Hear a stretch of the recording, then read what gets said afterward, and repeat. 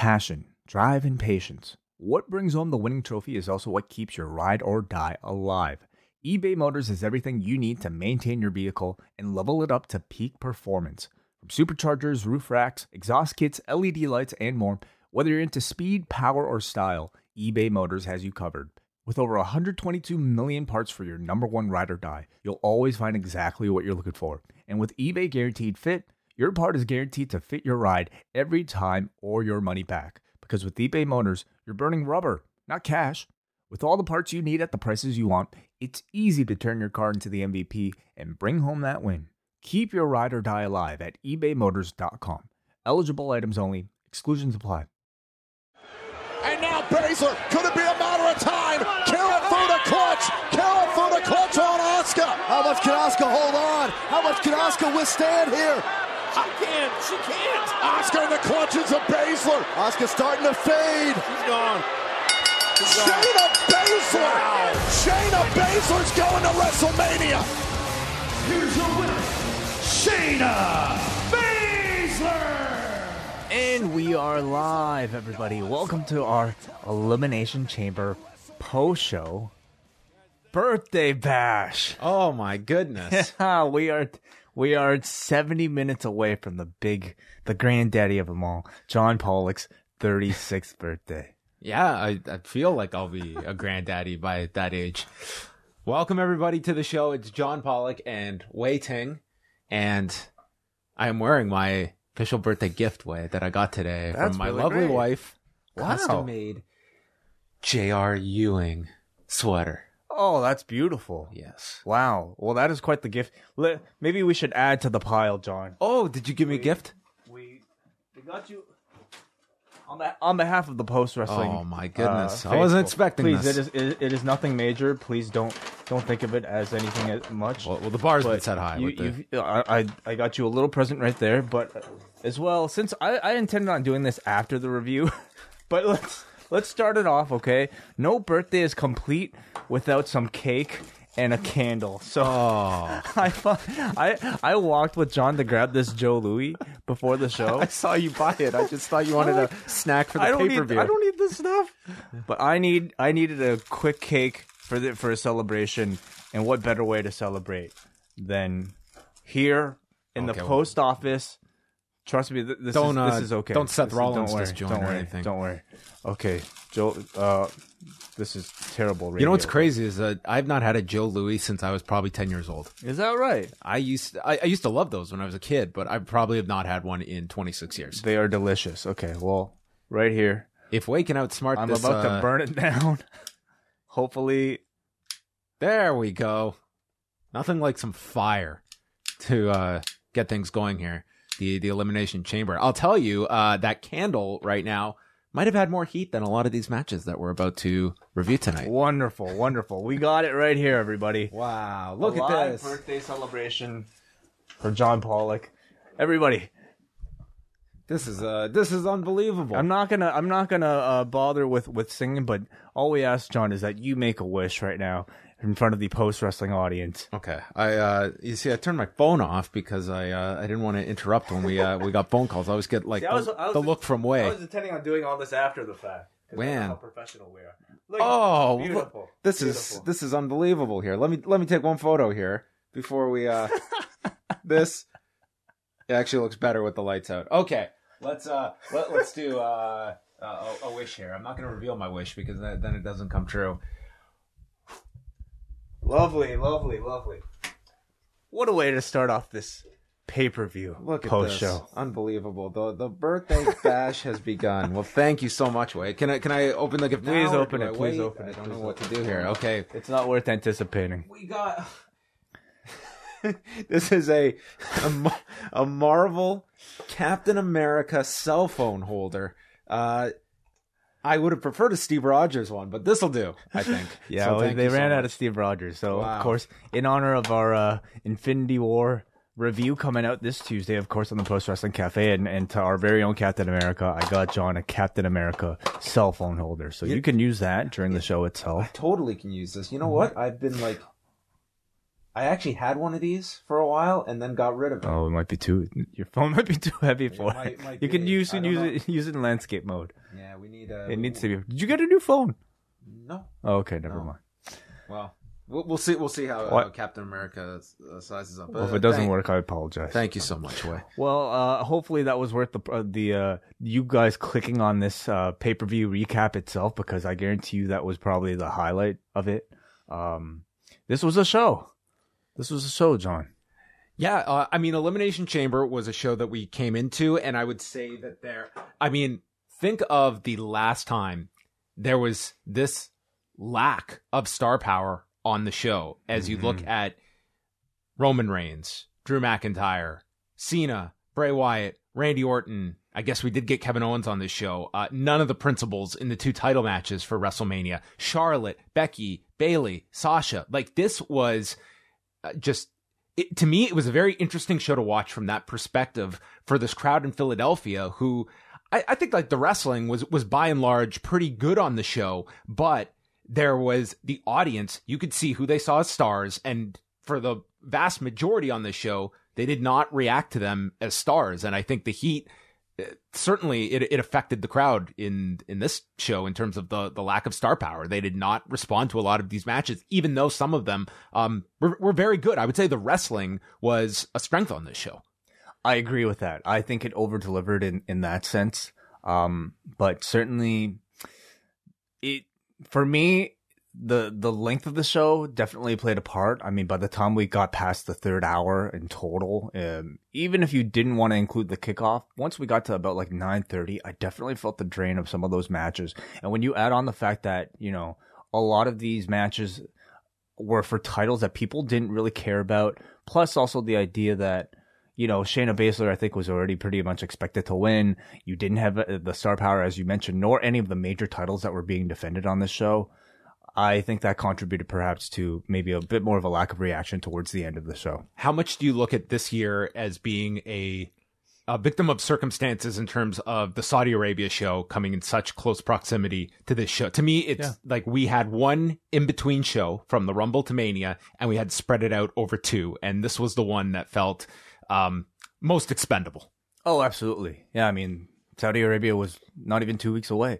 So that's... And also one that the company, it's not like they even wanted to throw their big guns onto this show. I mean, and granted, there may have been different circumstances for others that, not around, whatever, but nonetheless, that whole laundry list. You can't have Goldberg, you can't have Brock Lesnar on the show defending those belts, well, right? That's one, and I mean, Goldberg was not the original plan, and that's one of the...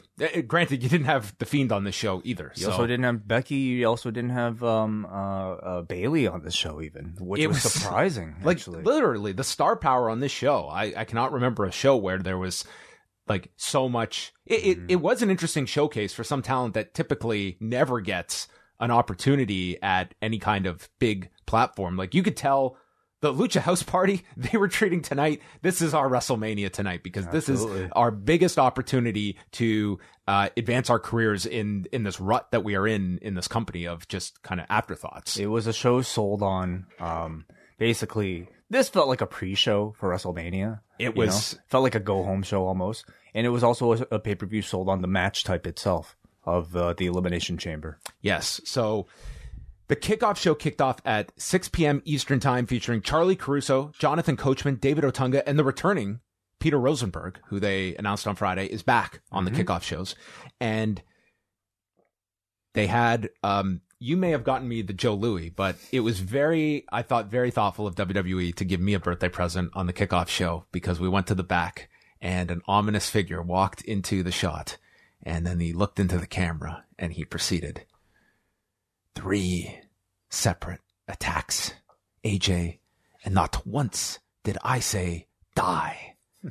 And that was when the rules applied. Now tonight is a no disqualification, which means there's no one to save you. Not your friends, not you, no false idols.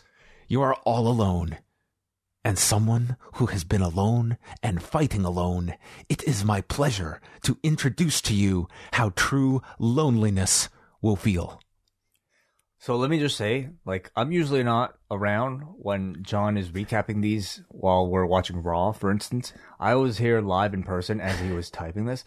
The man was able to transcribe this live without having to rewind at all, which was very impressive to see. I have got his inflections down so well. Like, I know when he's taking pauses and when I can make up for words, and I'm just going. It was very impressive. I could do his life story easily. He could just recite it to me. The Miz and Morrison were interviewed, in which you rewound this like 5 times, and we were pretty sure that Morrison said personal shit, and that's exactly how it sounded like. I was the most curious about that. Did he say shit? Yeah, Yes. I think because what else would it have been? He said we always kept in touch, right down to the personal shit. Now, if it wasn't shit, what else could it have been? He might have meant to say stuff, but it certainly sounded like shit came out. Caleb Braxton interviewed Braun, and he called Shinsuke Nakamura and Cesaro 2 of the baddest dudes in WWE, but anyone coming for his title is going to get these hands. Then we had R-Truth on the panel. That was just talking about Brock Lesnar, doing some R-Truth comedy and stuff. It was just, this kickoff was so dragging, and they're literally doing segments from like previewing the WrestleMania title matches. Yeah. This was the kickoff for WrestleMania a month early. Yeah, it was the 5-hour kickoff for WrestleMania. It was, like tonight's focus. Granted, this is in large part, this is a setup for WrestleMania, but this was literally being treated as the WrestleMania kickoff. At any point, did you hear them say, like, get it on the WWE Network or anything like that? Or was it strictly WrestleMania? Because I didn't really pay attention, so I forget if they even did or not. I didn't hear them say the usual, I didn't notice to be honest. Usually it's like if you sign up now, you can get WrestleMania for free. That's what I was saying. Like, I did not hear that, which usually they always have that plug of sign up today and your 30 days will include WrestleMania, which given this is March the 8th, that it would include. And I never heard that. I'm not saying that was not uttered at some point on this show, but I did not hear it. Neither did you. Yeah. Again, we look at this, the potential of a streaming partner. Vince McMahon said first quarter is the potential of when they could announce this. So, it's crunch time though, that you want to, it's not so much just having the deal closed. It's having the time to adequately promote a new platform potentially for WrestleMania. I guess it would be really rude to do that on the kickoff or even in the body of the show. You suckers who signed up for this network. You're not getting WrestleMania. I mean, they signed up for free, right? So what are they really out? Oh, yeah, okay. They've just given up their email. Viking Raiders against Kurt Hawkins and Zack Ryder. Not much to this at all. Ivar was tagged after they beat down on Eric. Ryder missed the Rough Rider, hitting his partner, and the Viking Raiders hit the Viking Experience in 4 minutes and 48 seconds, and not the last we would see of the Viking Raiders on this show. A match that was announced very late, and I would only say to fill out this card, because I guess you couldn't have put any of these other matches on the kickoff. Jonathan Coachman had some gems on the kickoff. He actually stated that WrestleMania is not tonight, it's a month from now, and then said that the word brutal is a great word to describe tonight's show, which at 6:45 p.m., coming off my night on Saturday that quickly became Sunday morning with the daylight savings time, I was absolutely exhausted when the show began, and I was sitting down and realized I was hoping like this could be a show that maybe this is done by 9:30, 10 o'clock. I mean, it really should not have to go much longer than that, but this would be, we'd be going past 10:30. And then Sarah Schreiber, this is on to the main show this ended the kickoff. We had Sarah Schreiber interview Andrade and Zelina Vega setting up the Humberto Carrillo match. And that concluded the kickoff. And the Usos promo, very quick promo, about 10 seconds, just them basically walking down a corridor saying their catchphrase. Opening up the main show was Daniel Bryan and Drew Gulak, and this got the pay-per-view off to as strong a start as you were going to get. It was a totally different style of match than you're accustomed to in a WWE ring. This was Daniel Bryan and Drew Gulak getting to wrestle their style of match that they wanted to. Very much a technical approach to things. This was the two of them just jockeying for position on one another, trying to isolate each other and various body parts in the early going here.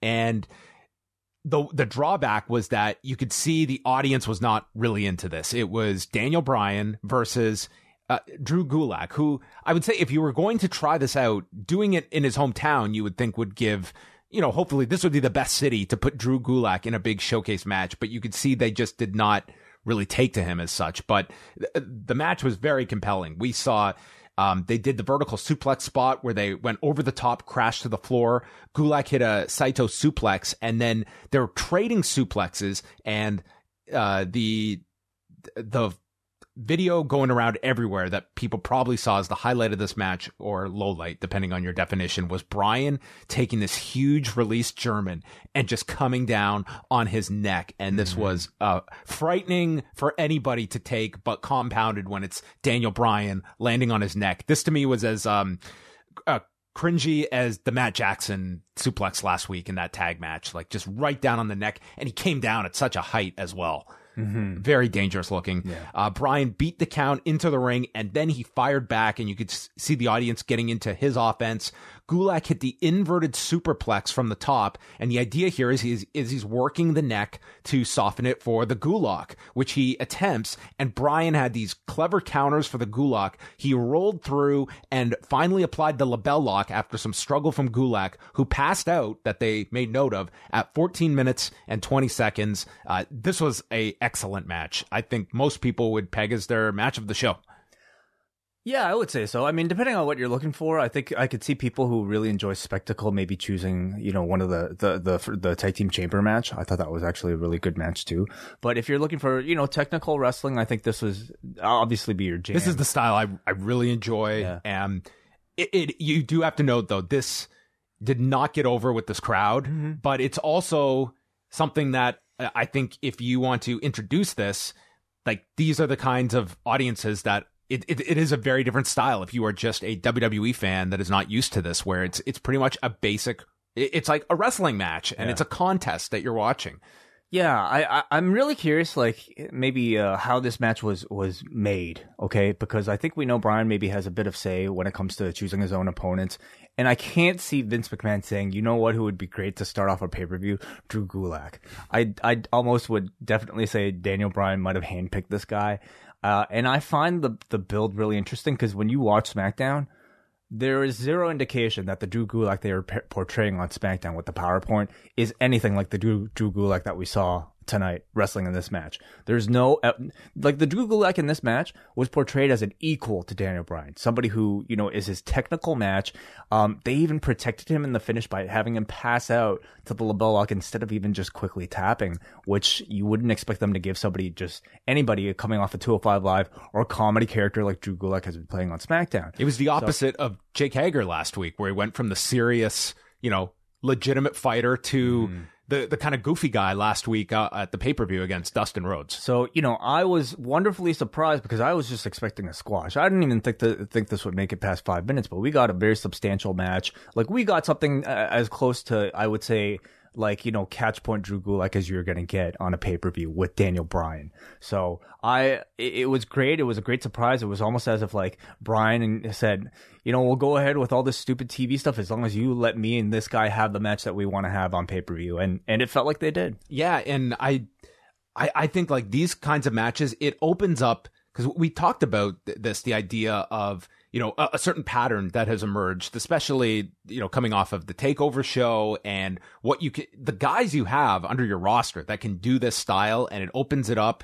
It can be very different. If this was if this was at 16 Carat over the weekend or in front of some other crowds, this would have tore the house down. Oh, no doubt.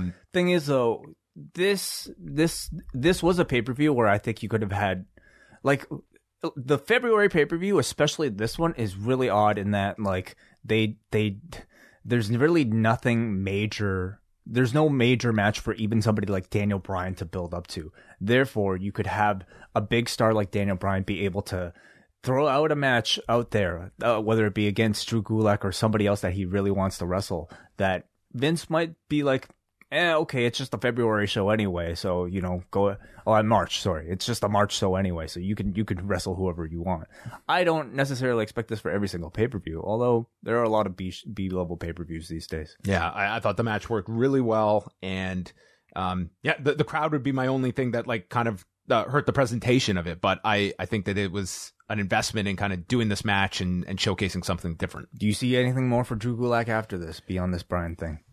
I think you have to. I don't think you can just drop this after, he was presented so strong in comparison to Bryan on this that you would think that they maybe get a rematch out of it on TV, something. Sure. But ultimately, this is, we have 4 weeks to Mania. Bryan's got to shift into, because I don't think Drew Gulak is his WrestleMania program. So under normal timing, I would say that this should probably continue. But given how close it is to Mania, it does run the risk of Gulak kind of being dropped in the midst of this. And this was sort of just to keep Bryan busy and do an entertaining match on the pay-per-view. Kayla Braxton spoke with Ziggler and Robert Roode, and they're going to enter the Elimination Chamber last after winning the gauntlet on SmackDown. They guaranteed victory, and Ziggler dedicated his match to Mandy Rose. There's another one of those static Ali things. Yes, that interrupted them during the promo. So, yeah, we're coming soon to that probably getting revealed. Andrade, Humberto Carrillo for the United States title. These two had another good match. Like these two have pretty good chemistry with one another. We saw Andrade wear down Carrillo by attacking his arm and then went to remove the padding on the floor, but got stopped by Carrillo. So they got away from that.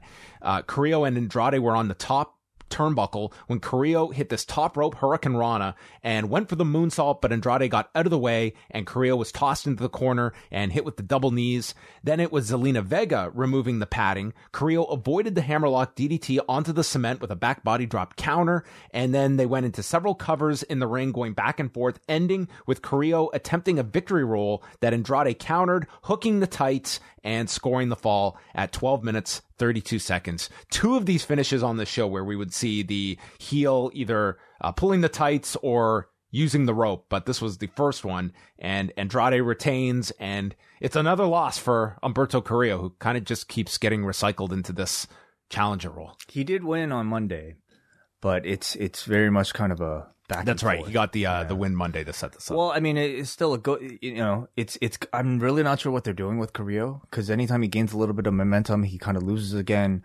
And I guess on the other hand, you have Andrade, who's ever since Super Showdown looked lost in that, lost on Monday as well. So this is kind of him getting a win back right now. But these are always, I would say, good matches, whether you see them on TV or even better if you see them on pay-per-view. But they're all just kind of at the same level, exchanging wins with one another. That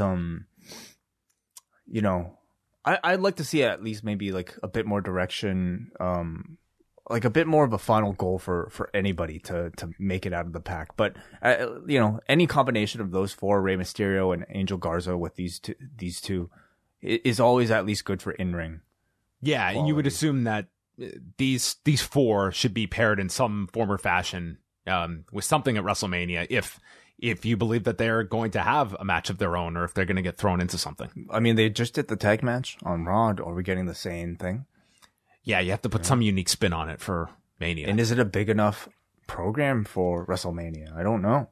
Yeah, it would be really unfortunate if after this year, Rey gets kind of nothing at Mania. So we have to remember, like, Andrade does have the belt, so he'll probably be figured into something. Yes. Could it be a 4-way? Could it be, I don't know. You could do the 4-way. They're kind of all on an island to themselves at the moment with feuding over that title. So maybe you could just see the 4 of them go out and get 10 minutes at Mania, that kind of thing. Charlie Caruso interviewed AJ Styles. He did a lot of like lame comedy, making fun of Aleister Black, and he said it's not going to be a fair fight tonight because he will have Carl Anderson and Luke Gallows with him. And then this interview just ended abruptly. He was like mistakenly, almost jokingly let out his plan that he was going to get DQ'd. He said something to the effect of like, if anybody's going to get disqualified in this match, it's me. Oh, did I say that out loud? And then he walked away. It was like bad dad comedy, which AJ is kind of. But his match is no disqualification, so he can get away with all of this. Yeah, I don't know. I forget. Wasn't a memorable promo. First of 2 chamber matches saw John Morrison and The Miz defending the tag titles against The New Day, The Usos, Heavy Machinery, Grand Metalik and Lince Dorado, and Dolph Ziggler and Robert Roode. New Day and The Usos began the match, and this was certainly designed to start the match off on a high note between the 2 teams, the 2 rivals, and they cited the feud that they have had going back years and years, but it was just fans sitting on their hands for these first couple of minutes as they started. And, not a whole lot happened here. Kingston had a slip coming off the rope during a springboard spot, and they had said at the beginning that there would be 5-minute intervals. Well, we were bringing in the Lucha House Party 3.5 minutes in, and that became our game throughout the night of where they would be absolutely rigid in terms of waiting those 5 minutes, and others where they were very lax. And for Shayna Baszler later in the show, they were honoring those intervals to the second. Yeah.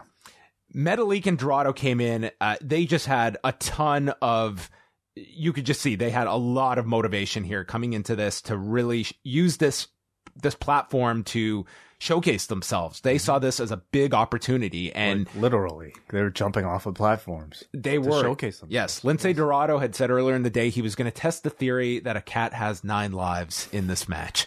He was going to kill himself multiple times, he said.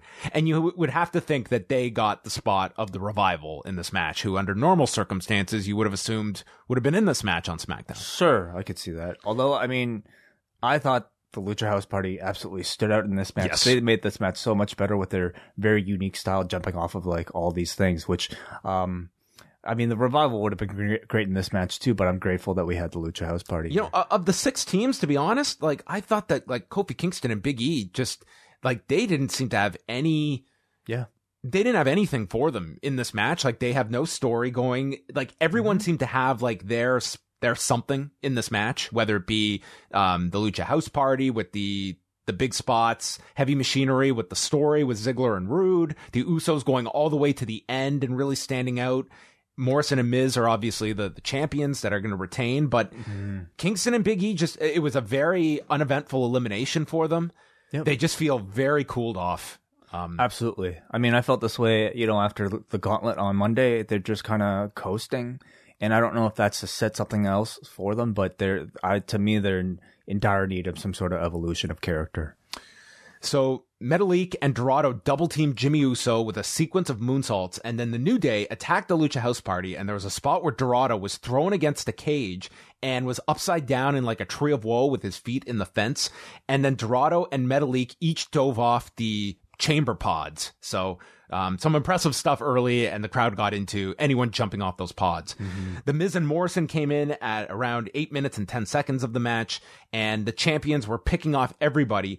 And then the highlight here, John Morrison is balanced on the top rope. Metalik came off the pod with a beautiful Hurricane Rana. This looked seamless. It just was perfect looking. Yeah. I would love to see John Morrison and Grand Metalik just have 6 minutes on TV.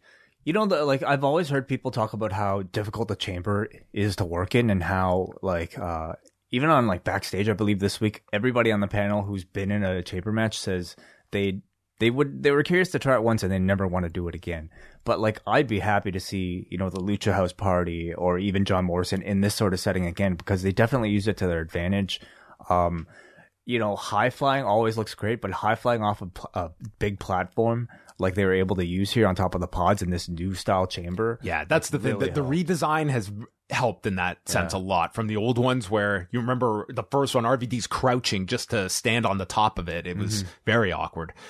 That was it was a great looking spot. Grand Metalik looked very good. I think Metalik and Lince Dorado, like they both did great in this match for the time they had.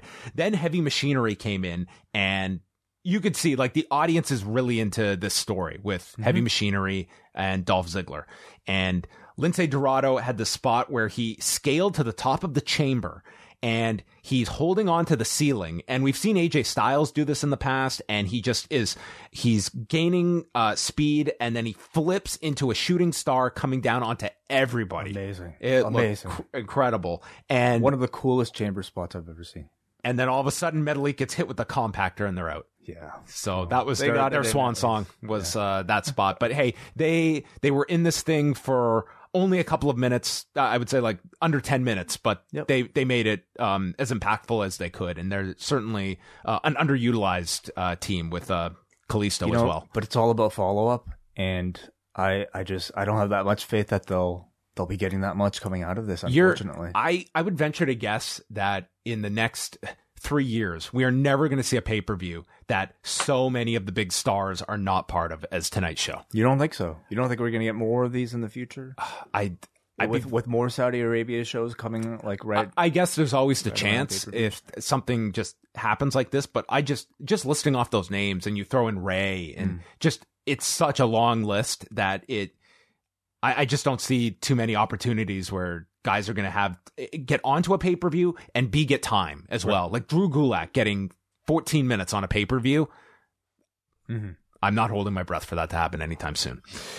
So, Heavy Machinery continues, and Ziggler and Rude are the last team in. This is around 18 minutes in, and Ziggler is trying to escape from Otis, and he climbs onto the pod, and then Tucker climbs up next to him. He turns around, and Tucker tosses Ziggler into the arms of Otis, who then it catches him, and Tucker hits a somersault off the pod onto the New Day and the Usos. That's a very large man to be jumping off one of those pods. And Otis charges at Ziggler, misses him, and he crashes through the pod and lands on the floor and is out. He went through 2 pieces of plexiglass. Yeah.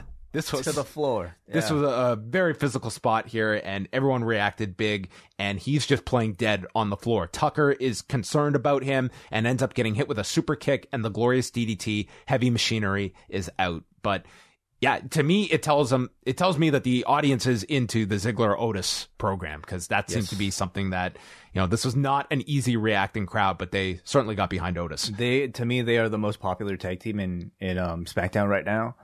They gave these guys a huge push in the Gauntlet match on Friday, and I think it carried on here. I was wondering if really it's all to heat up like the Dolph thing. So, Dolph and Rude continue to beat Otis at every turn.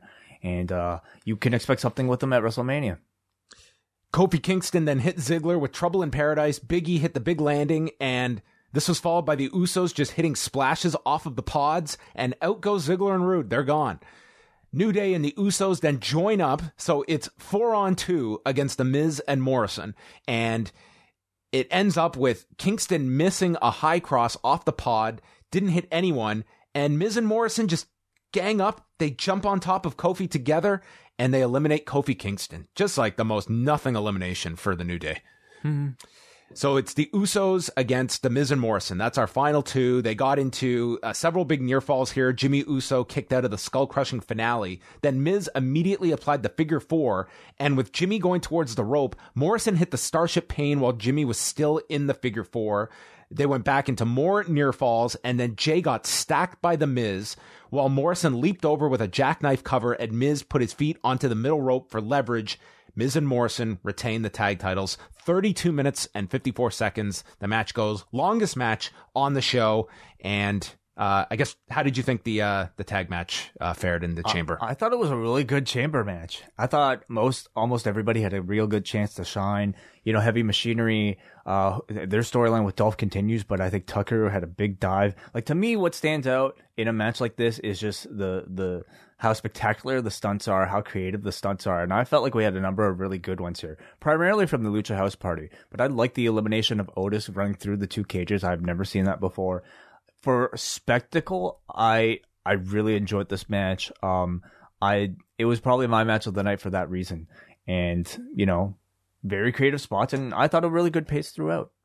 Yeah, I didn't think the 32 minutes dragged. As long as that sounded, I thought that they structured it well. There was I thought the New Day was kind of just afterthoughts in this match. They've been afterthoughts since they that's kind of been the role. Like, I'm not even all that geared up for them to come out and do some big thing for WrestleMania at this point. I just feel like they've been so in the background at this point that people somewhat checked out from them. And the only team, like, it's weird to look at Miz and Morrison for Mania because, yes, they cheated to beat the Usos. So I guess that's the Usos, claim to a rematch. But I mean, the champions just retain their titles in the most dangerous match against 5 of the top teams. It doesn't really, like, to come back with, say, a multi-team match at SmackDown or at WrestleMania.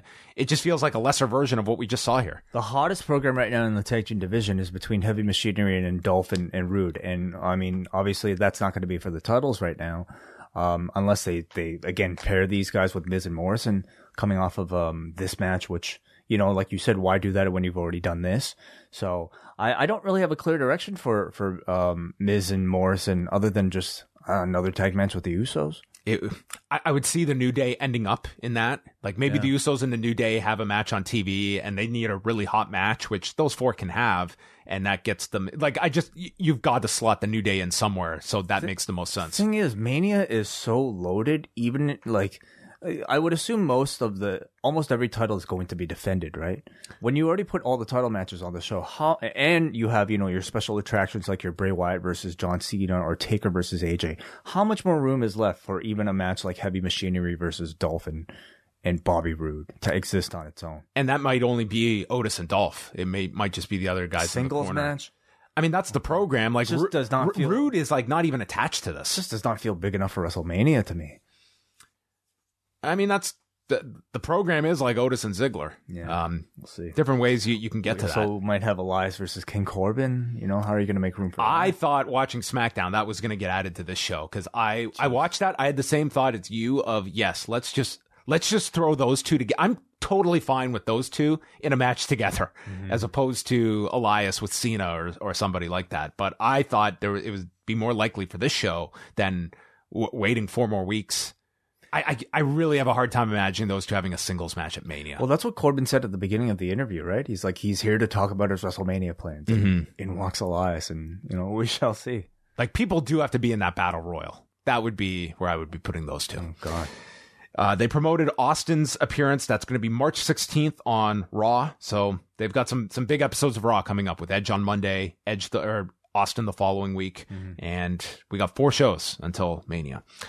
Natalya was interviewed. She was furious over Randy Orton's actions against Beth Phoenix and how he insulted her as a mother. She said that Edge and Phoenix are like family to her, and tonight I'm going to unleash my legacy in the Elimination Chamber match. I don't know what that means. I'm going to unleash my legacy. She's going to use the power of the Hart family, the spirit of the Hart family, in her match, I guess. Yes, to unleash her legacy. Yes, well, the door was going to unleash its legacy on her, I guess. But is this like a new kind of like gimmick for Natalya? She's now she's the one who unleashes her legacy. She's the one who. Well, she's 0-1 for unleashing her legacy here after tonight. Okay. AJ Styles, Aleister Black, no disqualification match with Carl Anderson and Luke Gallows coming out with AJ Styles. I thought in terms of a match, I thought this was like a really, really strong match. But man, was this crowd dead for this. And it was also 23 minutes. Yeah, unfortunately, I felt this one go a little bit long for me, which is silly because like on Monday we were complaining about it not being a proper match and being too short. But here, in this context, I did feel like the crowd's energy wane. I thought like this was a chance to see Black like work like a lengthy match here, and they built it around Black attacking Styles' leg early on with big leg kicks, and then Styles attacking the knee and leg of Aleister Black, who sold it very well and had to work around his kicks with this bad leg. They went to the floor, and they were pretty conservative with the weapons. They didn't go overboard with it. Yep. They introduced a table, a kendo stick, and they tried to get the most out of the least amount of weapons in this match and not make it just a pure weapons match. Got a chair tucked in the corner that played a part into that just stayed there for a bit. So we fast forward a bit into the match, and I thought this was a great spot where Black is mounting a comeback, and he goes for that quebrada, and Styles catches him in the tombstone position and does the throat slash. I thought this was like a great spot. And it gets countered by Aleister Black. I almost thought like that being the finish, I was like, that's clever enough that I could accept an Aleister Black loss. Sure, absolutely. It was so well executed in that, like, I think it's really impressive that AJ can catch somebody as big and tall as Aleister Black like that. I mean, if you remember, like it brings to mind, the Kota Ibushi Phoenix Splash that was caught into the Styles Clash. That sort of like excellent this strength. Dude's got a grip, man. Strength and execution was just that's AJ Styles. Yeah. think Taker's going to try the Cabrata at Mania? Is that a spot? No, It's like, I don't know. Alistair, you got to do this tonight because this is my only chance. So Styles then tackled Black over the announcer's desk. Black then kicks out the legs of Styles on the desk. Like some really great looking offense from Alistair Black. That is always the case with him. I mean, it just looks so great. And he comes off the table with a Meteora, putting AJ through the table on the floor. And Black then sets up Black Mass in the ring. When the OC run in, Black attacks them and they jump them. It's 3-on-1 and they hit the Magic Killer. So it's pretty much a total replay of Monday's angle on Raw. Styles sets up for the phenomenal forearm when the Undertaker's gong hits, and this was the pop of the night. This arena went insane when the Undertaker's music hit. The lights came on, and the Undertaker's in the ring holding Gallows and Anderson by the throat. Styles goes for the phenomenal forearm, but Undertaker has eyes in the back of his head, turns around, chokeslams AJ, lights go out, and Alistair returns in the ring, Black Mass, and he pins AJ Styles. 23 minutes, 12 seconds. It was unfortunately just not a match the crowd was engaged in for 90% of it, but I thought technically this was a very, very strong match. I thought it was a great match. I thought it had a bit of everything. Good storytelling, good weapons and table spots that didn't feel, completely just wasted, I would say. A Taker appearance even. I think, if you had to falter for any reason, it would be perhaps that it went, I would say maybe, I don't know, 5 minutes too long, maybe even 8 minutes too long. If this was With this crowd, yeah. If this was like a solid 15, I think it would have been absolutely perfect. But, for a WWE style match, this was fantastically executed. Both of them look great. You had Aleister Black here be able to get the win, while AJ can afford the loss because of the Taker interference to build up to that one. And the booking makes sense, including Black losing on Monday. I would say, though, with these AJ losses, like, if all things were equal, like, AJ should be winning this match at Mania. Like absolutely. Like, he really... I think so. But then again... Logic doesn't always dictate Undertaker outcomes at WrestleMania. Does it matter, though, whether or not AJ loses or wins? I would say, like, Super Showdown I thought was really bad, just in terms of how you started that angle. I had no issue with the loss tonight so much. But to me, it's like these losses back to back, to me, it's like the typical pattern is, well, that means that there's a big win coming. Mm-hmm. And even streak or no streak, it just seems they are very protective of Taker at Mania. And I don't see AJ being that guy that they would have beat him, even though I think he should. I don't either.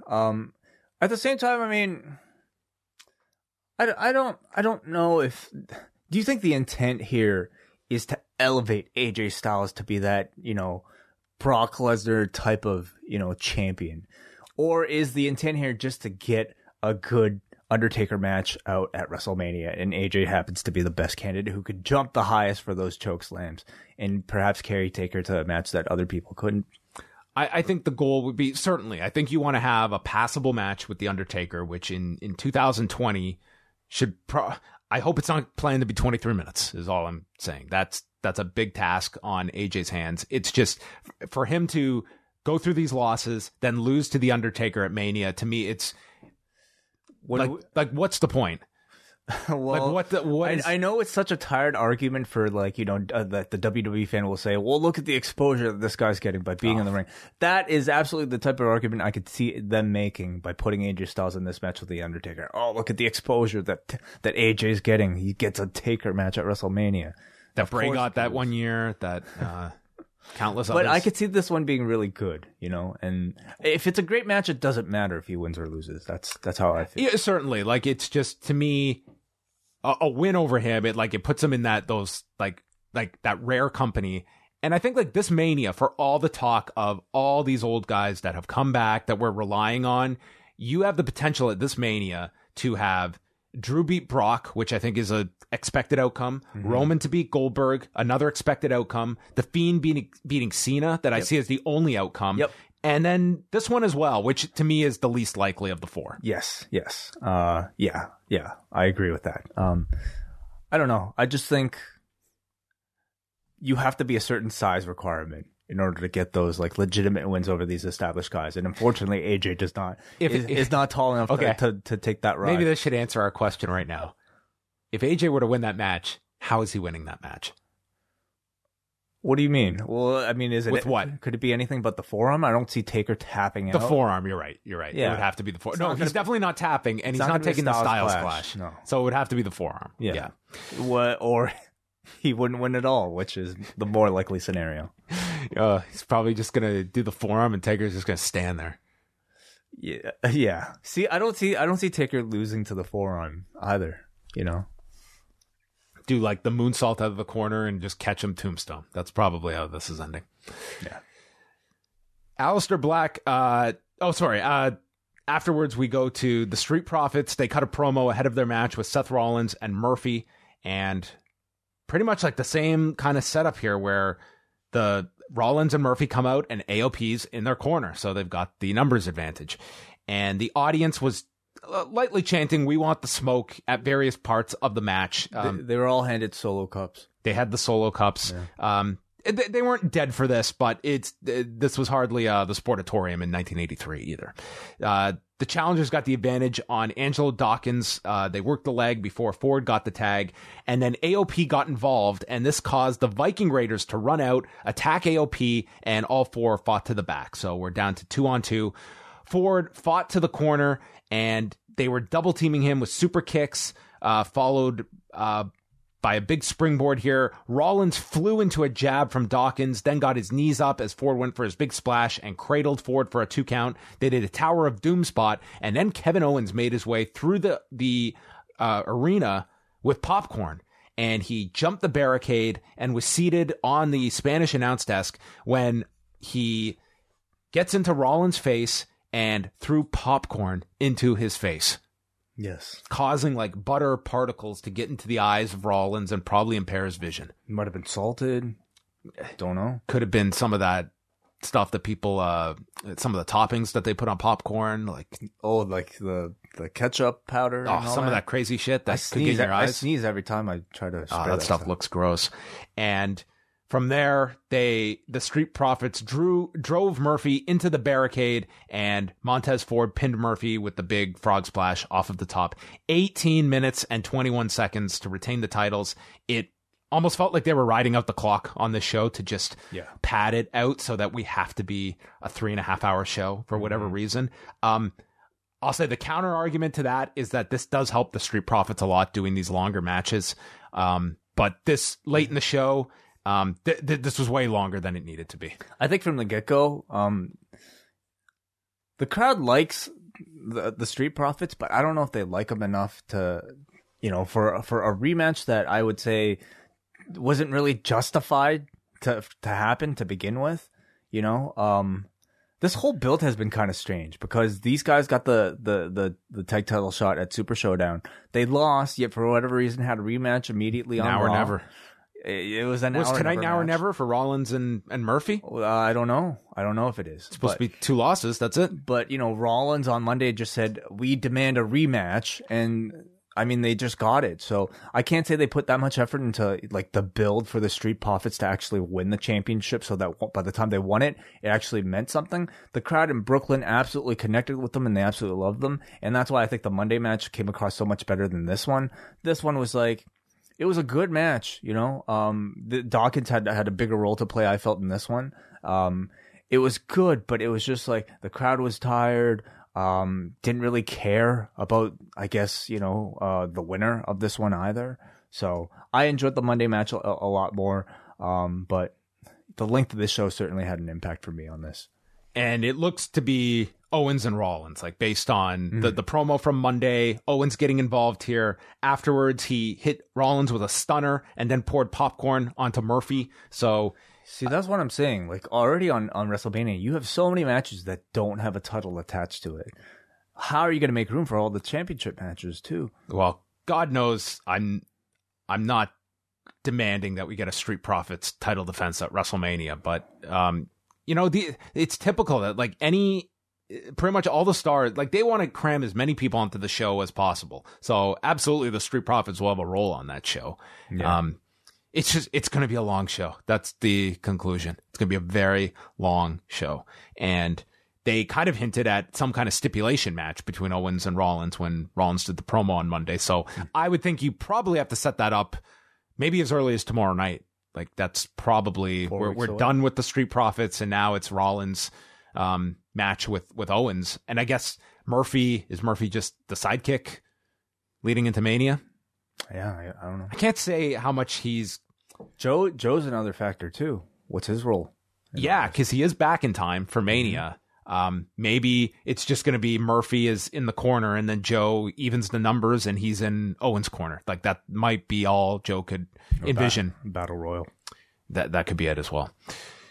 So another part was people were restless because they want to get to this one, the big match, the 3-on-1 handicap match for the Intercontinental title, Braun Strowman versus Shinsuke Nakamura, Cesaro, and Sami Zayn. And they explained, well, Greg Hamilton tried to explain this and Braun's music cut him off so that they couldn't hear this. But Michael Cole repeated that whoever scores the fall on the Nakamura, Cesaro, Zayn side would become Intercontinental champion. So whoever got the pinfall would become IC champion. Yes, it wouldn't be a case of them sharing the title. So before they did a promo, and Sami Zayn was bragging about the fact that all this time Strowman has never gotten his hands on him, but tonight he is going to stand toe-to-toe with Braun Strowman. And he starts the match with Strowman and immediately tags out to Nakamura. And I haven't been the biggest fan of Sami Zayn in this role, but I would say I thought he was pretty good in this role as He's the very coward, entertaining, yeah. and he is starting to hit on something in this role. And He's so talented that I think he'd be good at almost any role. And I'm not surprised at all that he would excel and be entertaining at this. It's just such a shame because we all know what he should be doing instead. Right? yeah, you have to kind of adjust your expectation level to realize he is never going to be that guy on the main roster. And this might be, I mean, this has become his most successful character on the main roster. It is true. But, you know, it's like, this is like a Bobby Heenan role. This is like the type of, like a Jim Cornette role, you know, a role for somebody who hasn't, you know, achieved something like a former NXT championship, or like hasn't. Like MVP could be in this role. Sure. Yeah.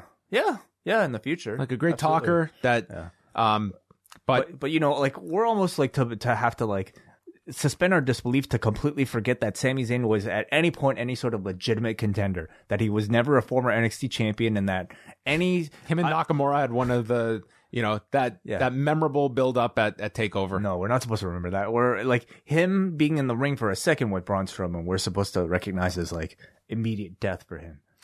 So the whole match is Zayn he'll come in when Strowman's beaten down, get in his offense, and then he immediately tags out. He was very good in this cowardly heel manager role. And it's Cesaro Nakamura doing all the heavy lifting, and he kicked out of a Kinshasa, but then Strowman missed Cesaro in the corner, running into the post, and from the apron, Nakamura hit a Kinshasa, sending Strowman's head into the post, and Zayn then proceeded to come in. They lifted him up, and Zayn hit the running haluva kick, and it's Sami Zayn that pins Braun Strowman to win the Intercontinental title at 8 minutes, 23 seconds. His first IC title win. Yeah. So, well, I mean, this was the story that they wanted to tell, and I thought they executed it in a way that that made sense for this type of story. I'm just not a fan of changing any sort of title on this kind of bullshit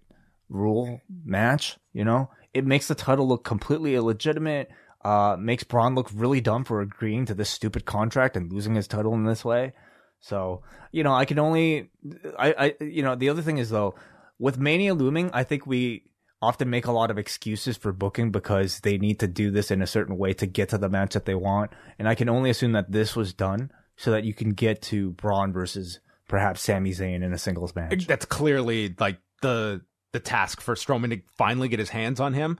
The way I would do it is Strowman can get his IC title match, but he's got to win that battle royal to get Zayn, to get his hands on Zayn. And either he gets screwed out of it in the battle royal, or he wins the battle royal and then he squashes Sami at WrestleMania. Yeah. I think the battle royal is a good idea. Win the battle royal to earn a title shot against the IC. And then he can get it right on the spot or whatever. Mm-hmm. So, and you could put the title right back on him, just finally gets Zayn and beats him, or you could screw him out of that in the battle royal and get, you know, Zayn introduces a new monster he's with or something like that. And then it was time for the main event. Shayna Baszler, Asuka, Natalya, Liv Morgan, Ruby Riott, and Sarah Logan in our second of 2 Elimination Chamber matches. Winner takes on Becky Lynch, who was watching on the monitor backstage. Just watching like this. Yes. One of those. I hope they didn't bring her all the way to Philadelphia just to do what they could have taped her doing on Monday, but maybe she was there. Maybe hopefully she did some TV appearances or interviews in the locally. To promote what? Come and not see me tomorrow night at Elimination Chamber. Come watch me watch the show backstage. So Natalya and Ruby Riott start the match. They didn't mention that this match had a sponsor, but I think Cricket Wireless was the official sponsor of this because that's what you could hear in this crowd. It was so quiet that it just put such a spotlight on the very PG trash talk between the women. Like we had Ruby Riott beating down on Natalya. You like that? You like that, Liv? This is going to be you. And then we had the reverse where Natalya starts getting the offense and she's like talking shit.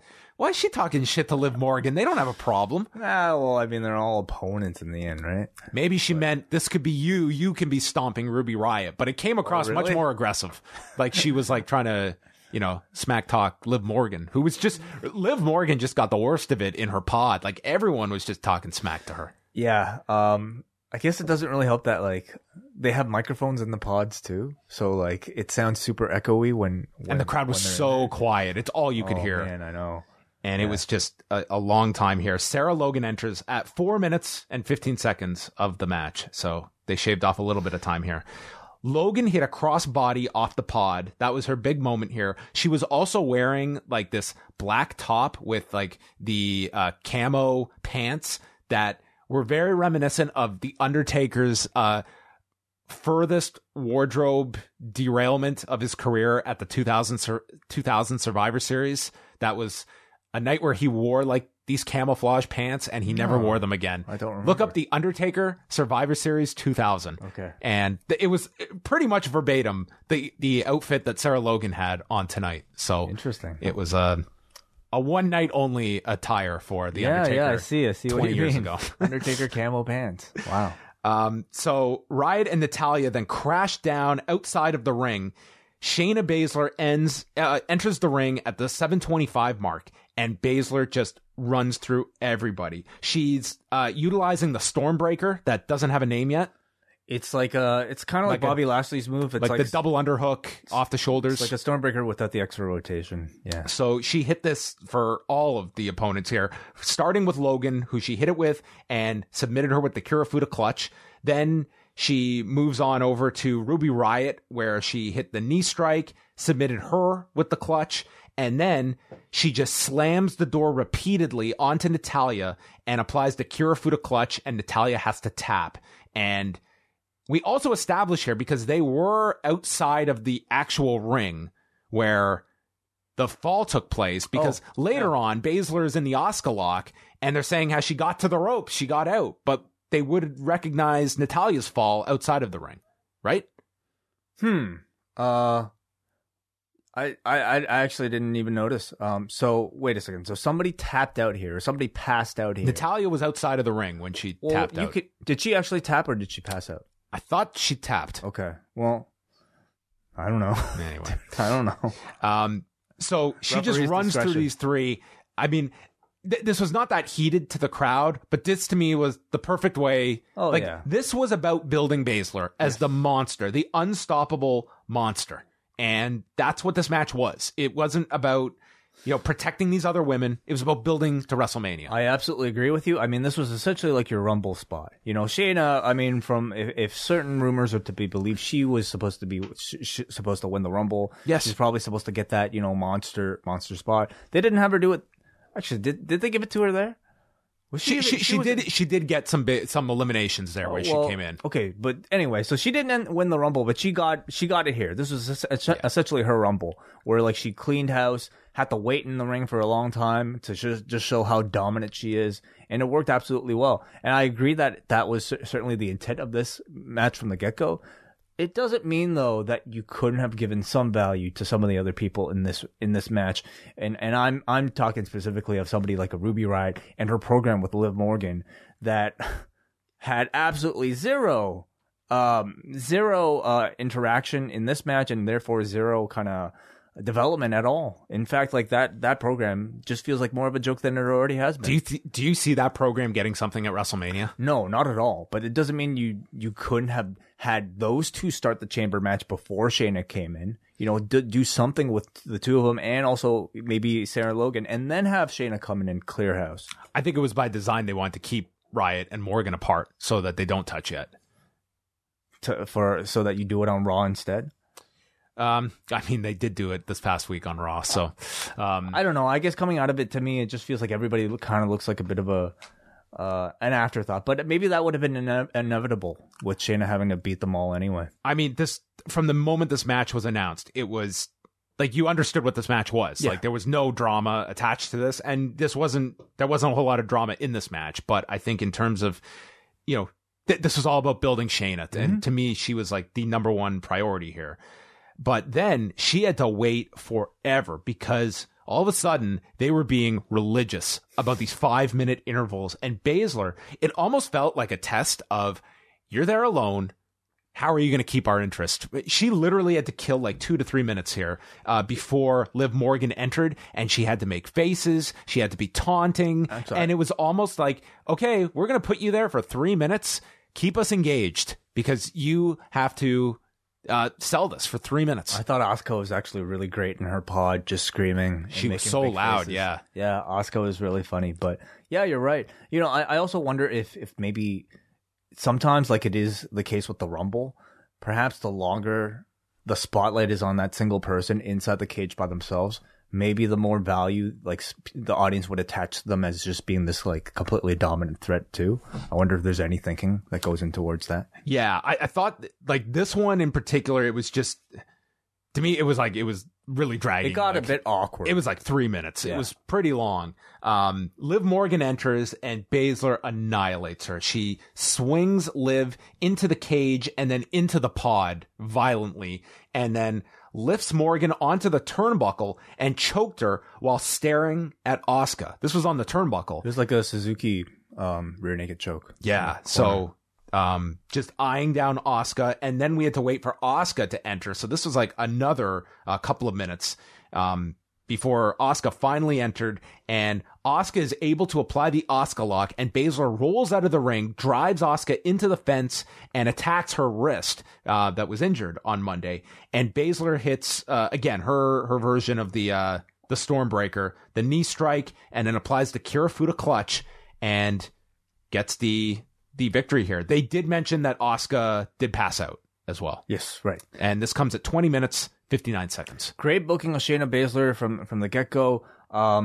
I think, you know, in one night they really got over the not just the Kirifuda clutch, but also the Stormbreaker little setup that she has, all followed by the big knee. She finished all her opponents with those 3 moves. So leading into the match with Becky, I think, you know, the audience will react really well to that whole sequence whenever it's initiated. Great job with Shayna. You know, we knew this would be sort of the match to heat Baszler up in one night for that Becky match. I contend that I think they could have done more still with some of the other participants, namely Liv Morgan and Ruby Riott in the process, but the end result was definitely effective. Yeah. Again, we go back to that, like, who's in column A, who's in column B, and I think that's where you kind of see the other women slotted. Like their job tonight was just to make Shayna Baszler look unstoppable, and now you have Becky's most dangerous opponent for WrestleMania. So, you know, you can pretty much see the bulk of the WrestleMania card of what's been announced versus what you are expecting to be announced. Like all the key programs are in place, and now we've got 4 weeks until WrestleMania. In terms of Elimination Chamber, I can't give this a thumbs up show because the crowd to me did affect a lot of the matches, but this show was... And I don't really blame just the crowd. I mean, you have to look at the build and really the importance of the card beforehand. If I was a fan in Philadelphia and I'd bought tickets when tickets went on sale, and you're not getting any of these big stars, and this looked full. This looked like a full building. I could certainly see disappointment that you look at this lineup and are looking at, man, there's no Reigns, there's no Drew, there's no Brock, Ray, Becky. Charlotte, Becky. Like the list goes on and on and on of the stars that were not on this show that, you know, I can see them being a little detached from what they did get. Like there was some very good wrestling on this show, but the star power, I think, affected the crowd in this show. So I go thumbs in the middle. This show, though, I think the people involved, this was like, they worked very hard on this show to have a really good show, and no one got shortchanged on time. Like this was really like sink or swim. We're going to give you every reason to get over with this crowd. Time is not going to be prohibiting anyone because, you know, Gulak's going to get 14 minutes. Black and AJ are getting 23. Like there was a lot of time given to the 8-match. Well, I should say 7 because the kickoff show was quick. This was absolutely set to be like a thumbs down show, just given, I think, the lack of importance and also just like, I don't know, quality of build, I would say. But on the strength of some of the matches that were on the show and the strength of that tag team chamber match, for me personally, it definitely raises it to at least the thumbs in the middle. So it exceeded expectations, but whether or not it's worth watching depends on maybe several key matches, and your level of interest. So how about your the buzz for WrestleMania right now? Now that I think the top end is looking good. You know, I'm actually curious about Goldberg Reigns. I think Cena Bray is an attractive looking match. Undertaker versus AJ is probably like a taker match that I'm looking forward to the most in the past several years. You know, I can't. It's his best chance, like, to see if we could still get good taker matches. Are your expectations high for that match, or are they too high? I don't know about too high, but I want to see a good taker match. That's all. I think that this is the match where I think Taker.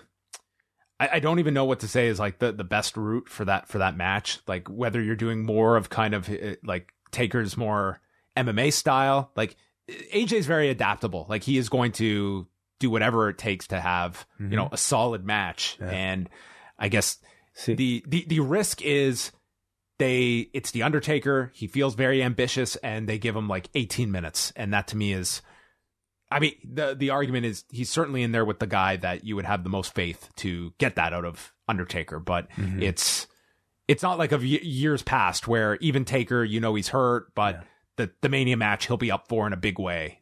There's definitely more questions now. Yeah, like those matches look good. I'm even excited for, you know, what's to come with Becky versus Shayna. Honestly, like the biggest drawback for me is how the length of the show will impact my interest in the matches at the time, because I could see some of these matches taking place 5 hours into the show and I'm not really going to give a shit at that point. The show's easily going, I would say 6. Well, anyway, we'll see how well it holds up. I mean, with that wear, but on paper, I think it's shaping up to be a pretty good show. But tonight was 4.5. If you watched that whole kickoff, I know.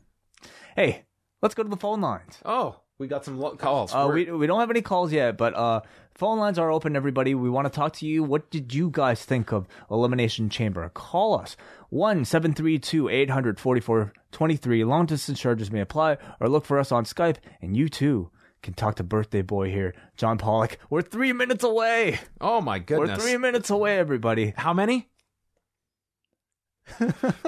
It's our own Claymore countdown. We do want to know your match of the night. Thumbs up, down, in the middle for Elimination Chamber. And let's say this. Let's say outside of Edge and Orton, what's the program that's clicking the most for you? Because I think Edge and Orton is probably everyone's slam dunk of the best. Didn't even think of Edge and Orton. Yeah. What's the match you're most looking forward to at WrestleMania? Maybe we can ask that as well. Sure. Okay. So, we'll open up the topics. Well, first let's go to the forum. What did you guys think of WWE Elimination Chamber 2020? Out of 10, our friends on the board voted this show 5.48. On to the phone lines. Michael, you're on the air. What's going on? Hello, everyone. Happy birthday, John. Oh, hello, Michael. Thank you. He's going to get so sick of that already. I'm you from South Korea. I woke up this morning and realized, hey, there's a pay-per-view on, and I had a bit of free time, so I decided to see some of it. That is so cool. How's everything going on? I know it's kind of troubling. Things are going. Life is returning a little bit back to normal. You see more people on the streets because of the coronavirus. Yeah, it's still like if you look at the statistics, we're still number 2 in the world of the number of cases. But besides that, speaking of the pay-per-view, I'm glad that AJ has a chance at Taker because I really think he deserved it because he's been pretty loyal to the company ever since he joined WWE a few years ago. Now, when you say deserve, I mean, so you're looking at this basically as, a win on itself, whether or not he even wins the match. Oh, I mean the match in general, like the opportunity. Yeah, right. Because very few people get matches with Taker at WrestleMania.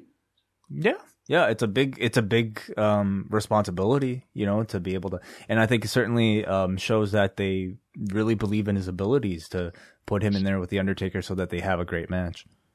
Yeah. Anything else on your mind? No, I think that's it. All right, I'm out, guys. Thanks a lot, Michael. Thank you, Appreciate Michael. the call. Yeah, I mean, it's worth noting the fact that over the past couple of months, AJ, Randy Orton, both signing extensions with the company, and they're getting big Mania matches this year. Yeah, certainly. Shall we go to the forum? Actually, let's read some feedback here. We got Andrew from Cape Breton who says, I wasn't expecting much of a show tonight, but I actually really enjoyed most of it.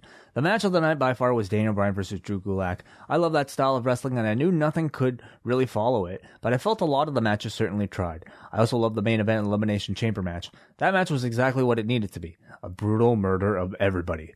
I thought Shayna did a good job looking like the menacing threat, and I feel like she's ready for Becky at WrestleMania. I love Shayna's style of wrestling. The main lowlights of the show was that it felt like there was a lull after the tag team chamber match. They had a hardcore match that wasn't as violent or as entertaining as the Gulak-Bryan match, which was just a normal match. That being said, everything else was pretty good. 7 out of 10 show for me. Yeah, I mean, Gulak and Bryan, I thought it was just such a breath of fresh air on a WWE show to see them kind of get out of the typical presentation. I really love that they went a different route with those two. Let's go to the phone lines. Hansi, you're on the air. What's up? Yo, what's up? Yo, John Pollock, happy birthday, brother. Thanks a lot. I was singing happy birthday, but I don't want you guys to lose Patreons. You know what I mean? So I'll spare you. But I mean, happy birthday to one of the best people on the planet, man. I love you a lot, bro. I love the show. And, I'm glad that I'm like really, really, I called in often and talk to you guys. One of the best people on the planet. He's referring to Rick Steiner, whose birthday it is today. I gotta say, even though I agree with you on the crowd, right? But I still like the pay-per-view. They gave you. I thought there was some pretty good moments for a card that didn't really have any main eventers. I love the Gulak and Bryan match. I like that Sami Zayn finally won a title, even though it's probably not going to mean much, like in a week or something, probably. But I did like the last chamber match. I really dug that. Like I know it's like you go on Twitter, it's like divided, right? But I thought it was a smart way of booking it. I knew Shayna was winning, so you might as well have got it done that way. I mean, they could have done it more entertaining.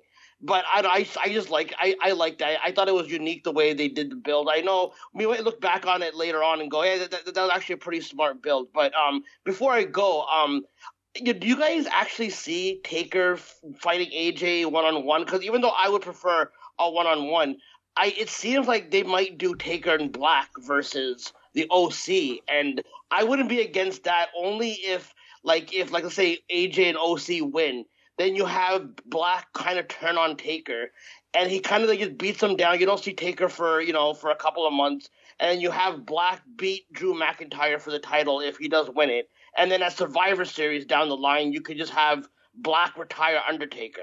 That's what the route I would go, and pushing, because Black is going to be one of those heels that could end up being a cool heel in the end of it, and you could make him back a good guy afterwards. But that's where I think I would go with it if they're not going to do a one-on-one match with Styles. I don't know what you guys think of that, but I just thought I would put it out there. I know you guys don't really like fantasy booking too much. I just thought I'd put that out there, though.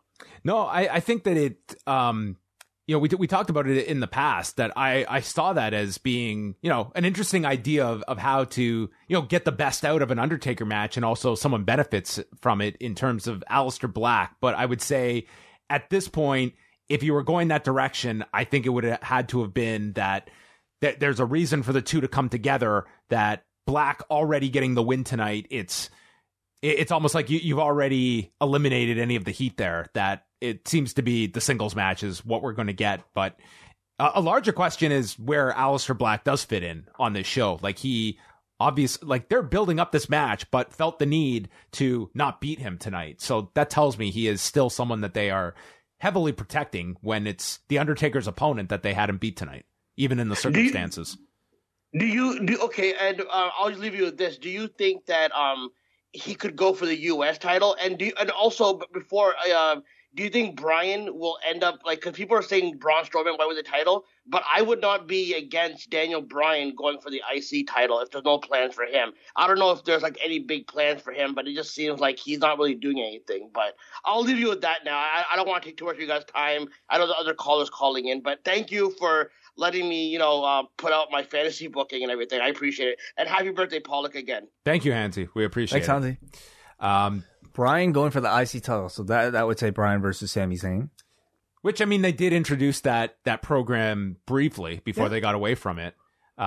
It just seems that this is all geared around Braun at the moment with Sami Zayn. That I can't see Braun being humiliated like this on this show without getting some form of revenge. Yeah, okay, you win some and you lose some. It's time to move on. Yeah. It would just seem to be something involving them. But, with all of these loose parts, it's kind of you look at the options where they all get thrown into something, and it's not everyone's going to get their ideal scenario at WrestleMania. And I'd rather them save a lot of these programs for the next pay-per-view than to try to cram everything in there on one very long show, or even mashing things up into tag team scenarios, which I think would have not just the match but the storyline suffer. So. Let's go to Laura from Vancouver. Says, happy birthday, John. Drew Gulak versus Daniel Bryan will be the WWE match of the year. For all the talk about Nakamura phoning it in, I don't think AJ Styles gets enough criticism for constantly under-delivering. Owens, Nakamura, some of the Bryan matches even, now Aleister Black. AJ is king of good match on paper. Sammy finally pinned Braun after years of feuding. Who says there's no long-term booking in WWE? Love them actually going all in on Shayna choking out everyone else. Frankly, I'd have started the match with her and cut out the dead air between eliminations. Have her demand they skip the timer and then just have her blow through everyone until Asuka gives her a fight to the finish. But still, they made her the scary monster she needed to be for Becky, and I loved it. Everything else is pretty forgettable outside of some spots in the tag chamber match. But hey, forgettable is better than bad. We got a Noah from Georgia who says, I'm just writing in to say that the number one contenders match was the worst Elimination Chamber match I've ever seen. I don't get the appeal to Shayna, and I've only seen one good Shayna match in my life. Good things included Gulak versus Bryan in the men's chamber. Other than that, it was a dud after dud show. I hope Becky beats Shayna in 2 minutes at WrestleMania. Well, I don't think that would be a wise idea either. I mean, Shayna's had some very strong matches in NXT. She had, the Survivor Series match was not very good. Her style's not for everybody. It's not, no. I do think that Monday was a misstep doing, 12 minutes with Kairi Sane, especially after tonight, that I wouldn't have even had her wrestle on Raw, but if you were, I think it should have been really quick and against someone that was not Kairi Sane. I feel like that might have been, a good chance for them to kind of learn, how the main roster audience takes to Shayna Baszler, and much like they've learned with Goldberg matches, how to properly frame her, how to protect her, to use her in the best way possible, because she can be a very effective tool as an opponent, especially for Becky Lynch. Go back to the phone lines right now. Caller, you're on the air. What's up? It's MJ. Hey, MJ. How you guys doing? MJ, the star of the Up Next live watch along for EC. I talked about the show for 4 hours. I figured I'd keep talking about it. Yes, wonderful. How'd you like it? What'd you think about the show? So, I thought the show was a great first half.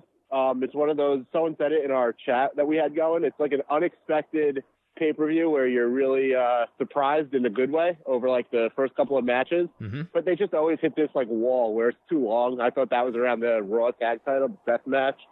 I had a couple of nitpicks with the way that they did the final chamber match.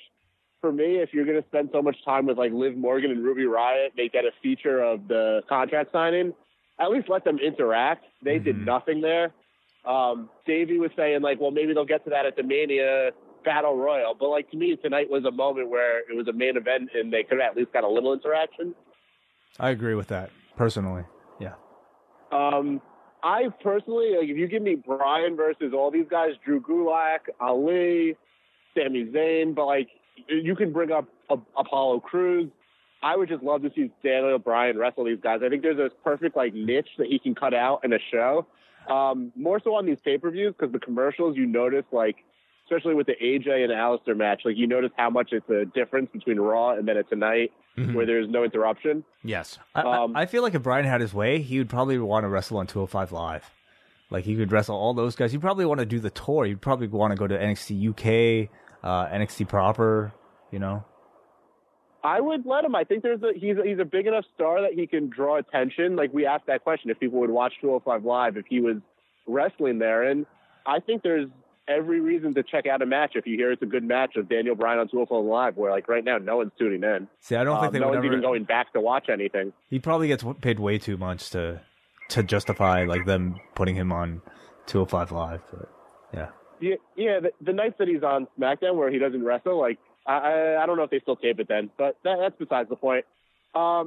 Hey, Pollock. Hello. How are you? I'm doing well. Happy birthday. Thank you very much, MJ. See you guys in Tampa. We'll see you then, MJ. Thank you. All right, let's continue with the feedback here. We are going to go to Noah from Georgia, who says, just writing to say that the number one... we read this one. Kenny writes, great show tonight until about 4/5 of the way through.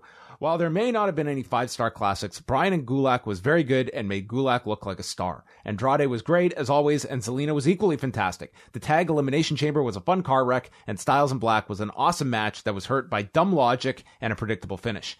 After that, the pay-per-view fell off a cliff hard. If you told me 5 years ago that Cesaro, Nakamura, and Sami Zayn were all going to be in the same match, and it would be the worst match on the show, I would have called you crazy. All in all, I thought the first half of the show was every bit as good as Revolution, but I wish I'd gone to bed at 9:30. Back to the phone lines. Caller, you're on the air. What's going on? Good evening. Oh, my. This guy waits. And waits and picks a spot, and he's picked a spot. It wouldn't be Elimination Chamber night without Brandon from New Jersey.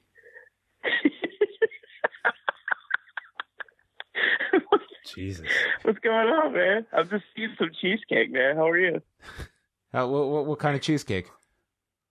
Oh, cherry. I made it. I made it earlier today. So. You made cheesecake. Wow. It sounds delicious. Absolutely, man. All right. I'm like an onion. You just peel it back and you just find something new about me, right? Yeah, you're like an onion because when people hear you, they cry.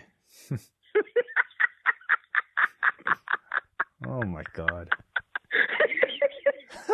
Hey John, I just want to say happy birthday, man.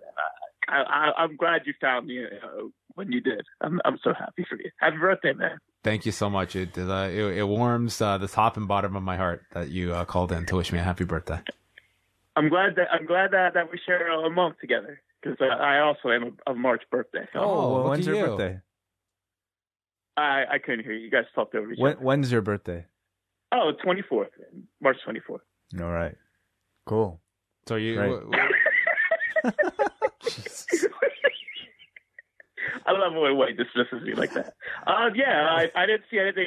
I didn't see the Elimination Chamber. Hey, enough about the Elimination Chamber. What about Zhang Wei Li versus Joanna Jędrzejczyk? I'm glad you asked me that because that was probably the greatest fight I've ever seen in my life. I wouldn't be against them doing it again. What would you guys think about that? I hope that Joanna Jędrzejczyk takes a while to heal from this fight. I think that the first question you have is that what kind of effect that kind of a fight is going to have on either of them. I mean, when you look at Roy McDonald post Robbie Lawler, like that's the kind of damage that both women took, but it was Jędrzejczyk in particular that I hope she takes a long time before she comes back. But that's absolutely going to be the discussion, is doing that rematch, and just a question of when you do it, because those two will be forever linked to each other with this fight from Saturday night. That was truly one of the great fights of all time. I wonder what kind of injury Joanna had too. I mean, geez, her skull, it looked like it was fractured or something like that. Because that looked frightening. I mean, she was in rough shape. I mean, when you are looking at like those totals of the strikes that each woman absorbed for 5 rounds, and the fact that pace never dipped throughout those 25 minutes, you knew by early in the second round that we were watching a classic fight. And I thought the commentary team was really very effective in getting that across to everybody. Like they were in awe of these women as well, and the crowd as well. Like it was, if you missed this fight, this is the fight to go absolutely out of your way to see, because it was, to me, I don't think it's possible any fight will top it this year. I think it's one of the top fights I've ever seen. And then you avoid the fight that came after that. I mean, in which Yoel Romero was Vogue dancing. How did you score that fight? Who won? I think Izzy did enough with the leg kicks to squeak it out, but I mean, I could be wrong. Who knows? I'm Brandon, so no, you were obviously right. I mean, Adesanya won the fight, so. All right, guys. I love you guys. Happy birthday, whatever, and enjoy your evening. All right, Thank you, Brandon. We'll count down until we hear from you again. Oh, he always hangs up on us. He's always gone. All right, we got a Chris Kent who says, better than an expected card tonight, but you can tell how little this card mattered when they couldn't fill 30 minutes of a pre-show, spending the majority of it talking about Mania. I'm wondering if Brian Gulak will get any Naito Ibushi heat. The match was outstanding, but that suplex made me very concerned for Brian's neck. I don't want to see Brian taking suplexes like that. I mean, I don't want to see anyone taking suplexes like that. It was way too close of a call and just doesn't need to be taking those kinds of suplexes. That match is not hurt one iota with the elimination of that suplex. Well, I mean, do you think it was intentional that he took it at such a high angle, or do you think that was just the way it happened? I mean, it could have been just, he was thrown up really high in the air and just may have been thrown higher than he was expecting, and then came down where he wanted to take it more on like the high on the shoulders than the neck. But that's the difference between that and Naito and Ibushi, though, where those guys were trying to absolutely kill each other. Those bumps were absolutely intentional. All right, back to the phone lines. Our man Neil, what's going on? Hello, A. How are you doing? Doing very well. What's up? You're a great guy. You're a very good friend to your friend across the way from you there. Happy birthday, John. Thank you, Neil. I was waiting for you to ask how I'm doing. Oh, no, how are you doing? I'm doing well, Neil. How are you? Did you watch the show tonight? I did, yeah. Thumbs in the middle is what I would say about it. But one little point I wanted to pick up on is toward the very end of the pre-show, they did do the free to new subscribers thing. Oh, they did. It was there was only about 2 or 3 minutes of the show left, and they did the sort of graphic of the pirate ship.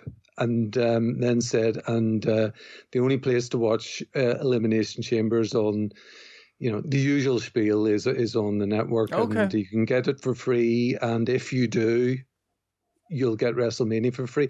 The surprising thing was they hammer that normally.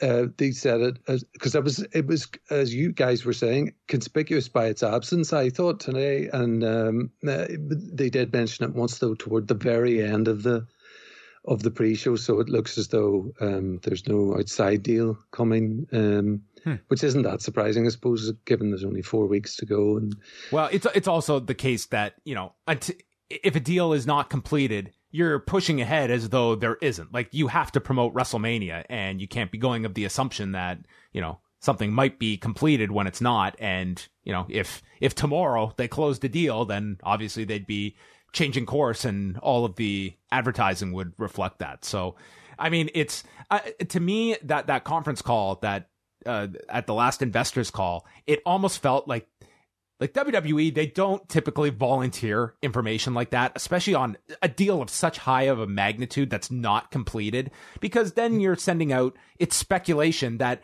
we're promising something that we can't guarantee is going to be delivered. And if it isn't, it's, well, how much was this deal worth that you guys weren't able to close? And it almost felt like that was reactionary to the stock plummeting after the Barrios Wilson announcement, that we have to give something to the investors, because they're on a real down right now. Let's dangle this potential streaming deal out there, to the point that we're putting a time frame on it as well for the first quarter. And you have all this speculation out there about, you'd naturally be looking at, well, where's WrestleMania going to air? Is this deal going to be complete? There's a lot of questions there. Exactly. I found that whole thing, going back to it, rather confusing, because he also mentioned, this is Vince I'm talking about, he also mentioned on that call the tiered thing, the tiered system being pushed ahead, which, what do you want a higher tier for now, if they're going to get rid of the pay-per-view? So, I mean, the cynic in me would say he was peddling some magic beans to the investors after the getting rid of the co-presidents. Co-presidents, yeah. So, because, I mean, he's done this before with We Know How to Fix House shows and all that kind of crap he puts out. I don't want to keep you. The opener was definitely, I know I say that and then I always do, but the opener was definitely the match of the night. It was very interesting, I thought, though, that the Philly crowd, you would expect of all American crowds to be into that style of match, and they really weren't. I mean, you didn't get a "this is awesome" until the next match, and I just thought, wow, it's these are clearly WWE fans, not wrestling fans per se. Well, it's funny. Like, Philadelphia is typically like a pretty, enthused, hot crowd. I do remember specifically this TNA pay-per-view. They did a lockdown there one year. I want to say it's 2009, and it was a crowd that showed up, and a lot of, like, that night they wanted to see the ECW nostalgia that they had on the show, and they wanted to see like weapons.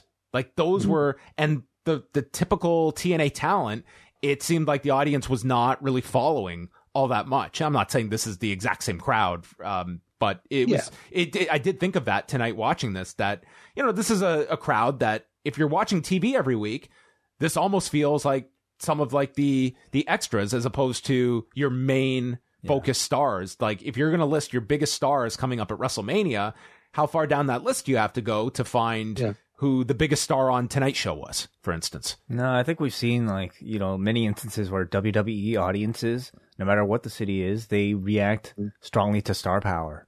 And they've been conditioned to do that. Yep. And this was a show that was lacking in it. And, as much as I think you and I and anybody listening to this, listening to the show might have enjoyed Bryan versus Gulak, it was very low in terms of star power on the other side. And the biggest reaction tonight, The Undertaker. Yep. Yeah. Sure. That's right. Yeah. And can I just very quickly say great work this weekend by the both of you. Way, you're a trooper for sitting through that SmackDown open quotes go home show, close quotes. It was the where all the big stars went home. And oh my God, yeah, the main event. Oh my good Lord, like the high stakes of being getting the massive advantage of being last into the chamber. And you too, John, I'm not touching UFC details ever again because I gave out. It's fine. I know, but I feel bad because I used to be a journalist in a former life, so I kind of prize giving correct information. What field did you cover?